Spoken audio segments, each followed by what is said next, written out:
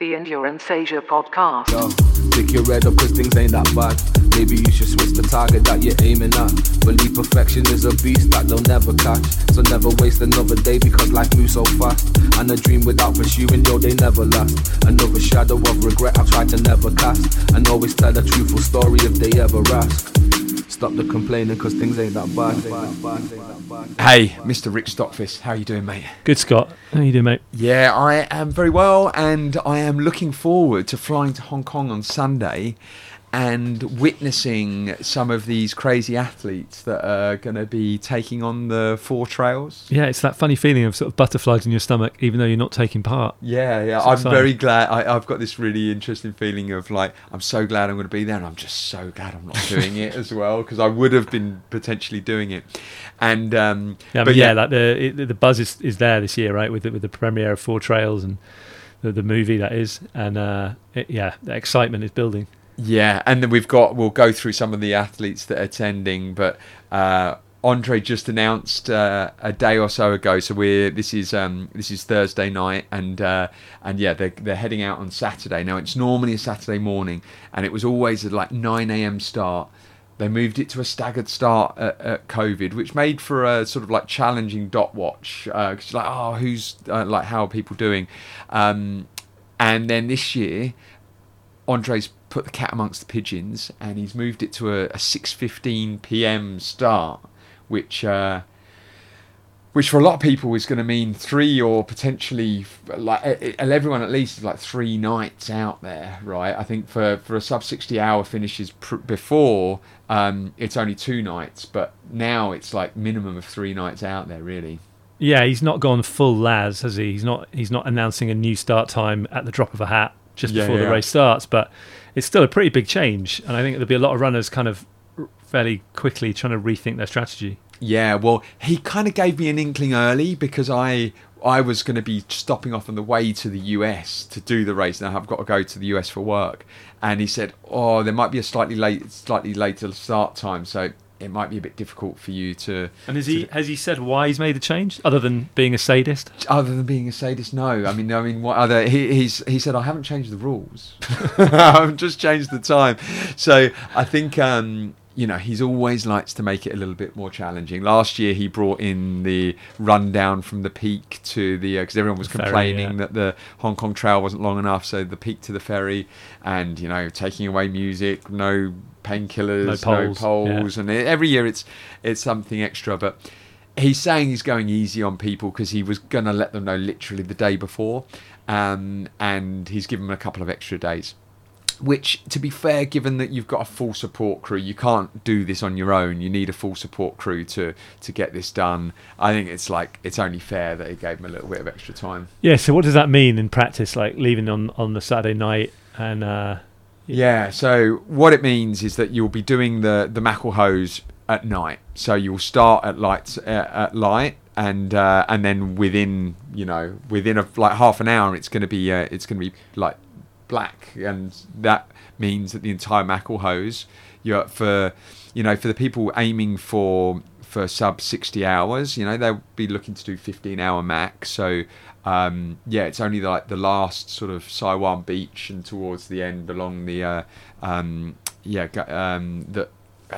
that they'll be in the line. Yeah. So what do you think that might add to people's times?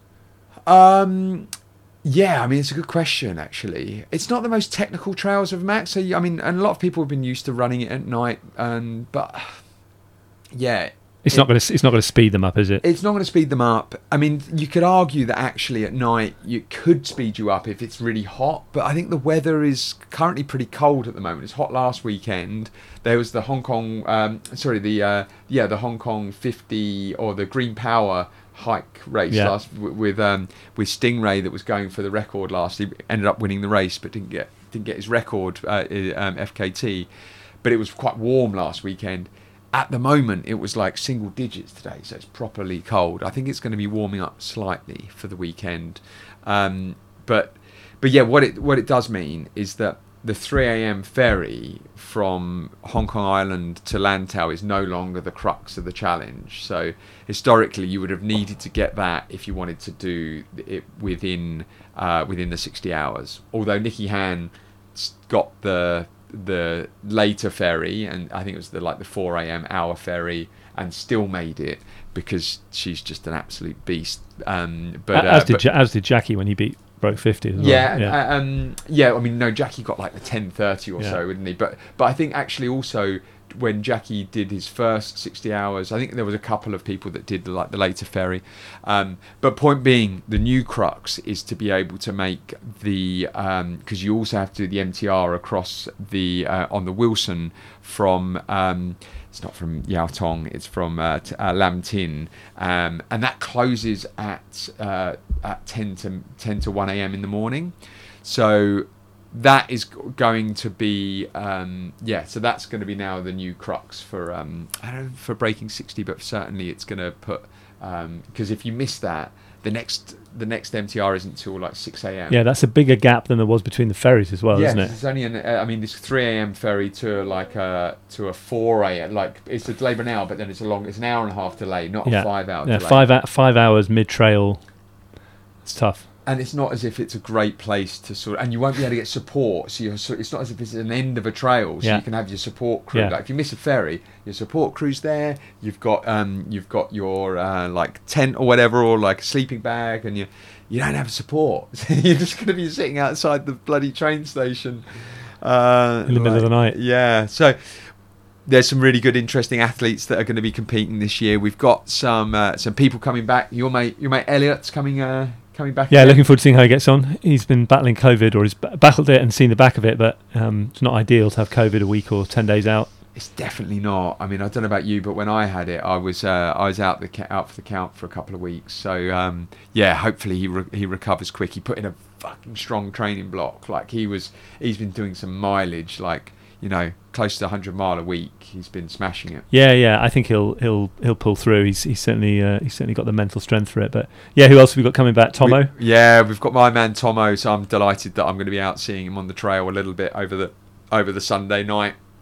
As I pass through, and also I'm hoping to be at the post box when he comes in as well. So he's got some pretty ambitious. He's planning to do. He's goaling for a sub 50, which would have him in at like 7:15 p.m. or something on the on the Monday night. So I don't fly out till midnight. So we'll hopefully be seeing him come in. But he's had he's amazing training block as well. We've got Farak coming back as well, who's a prior finisher from Thailand. Last time he DNF'd in 2019 when he got hypothermia and had like a really tough time. So he's come back and he's really energized by it. He's like seeing it as a brand new challenge. He's well up for it. In terms of other people, new people like Stephen Ong coming in. Has he done it before? No, Stephen Ong's not done it before, but like accomplished trail runner from Malaysia is coming up, and he's done things like ran 1,000 miles across Borneo in 21 days. But yeah, back to a couple of the other returnees. We've got Nugo, who had the prior record before being broken by Jackie and then Wong Ho Chung with I think he did 53 hours in 2020. But from Nepal, just an absolutely incredible runner.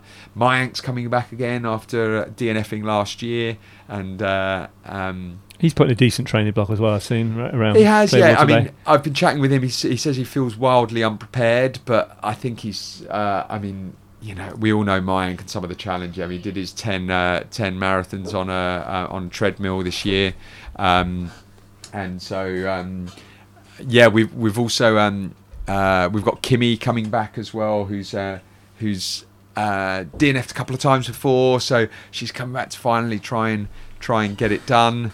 And then Camellia Surah as well, who gave it a bash last year, is another returnee. So, but yeah, quite a few new attendees as well. We've got Mr. Whelan.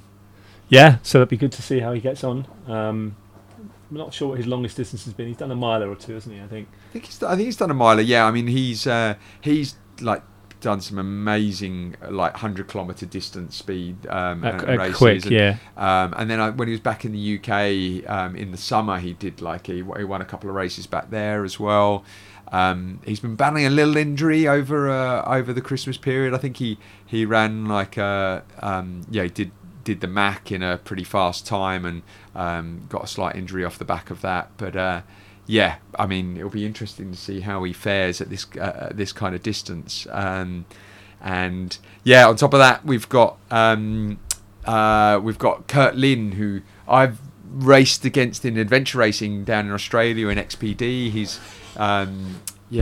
like been in the team with Cosmo and good friends of Nicky Han, and very good at like adventure racing. So I think that it plays in well to the logistical side and the logistics, the nav part. Yeah, nav. I mean, there's not really obviously much nav, but I mean, just getting your bearings when there's which way am I supposed to go at this particular crossing or whatever. Yeah, I think he'll be able to give it. He had a decent training block as well. But it'll be good to see how he fares. I mean, it's always tough, even if you're a Hong Kong based athlete, coming and doing it the first time. It's just a different How many on the start line in total? We've got a total of 25. And a couple of one interesting guy coming in from Canada, the longest guy travelling in, a guy called Trevor Medding, and he's been like really obsessed about this challenge for a few months. I think Andre notified me about him a few months ago, and he's been he's been like listening to a lot of the Hong Kong 4 Trails podcasts we've put out, which is pretty much half of the content we've done over the years. I feel like we need, there's almost a spin-off podcast, isn't there? Just purely 4 Trails, but we're like the Keith guy of the Barclay Marathons. We're just doing that for the 4 Trails. In fact, there's like so many people we've had on have like been at this event, or it's mate. I mean, Ben and Robin are out kind of touring the international film circuit with theirs. We're stuck in your office recording a podcast about it. We need to step it up a bit.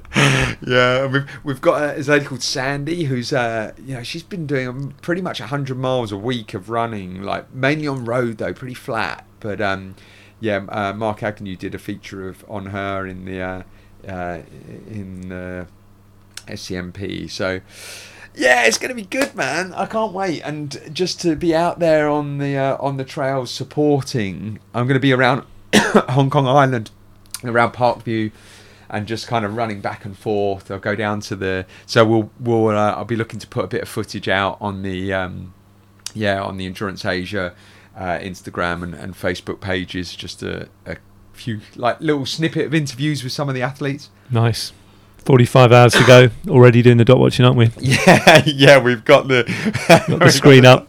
That's going to be us. So HK4TUC.live, and there's your Chinese New Year break sorted, taken for. Nothing else required. That'll be your entertainment for the weekend. Nice one, man. Enjoy. We'll jump back on with I'm going to be in Florida, but we'll hopefully find some time to record with a couple of the athletes after and get a bit of a recap session as well. But best of luck to all the competitors. Look forward to following you and hopefully seeing you out in the trails. Good stuff, mate. Looking forward to it. Cheers, Rick. Tell a truthful story if they ever ask. Stop the complaining, cause things ain't that bad.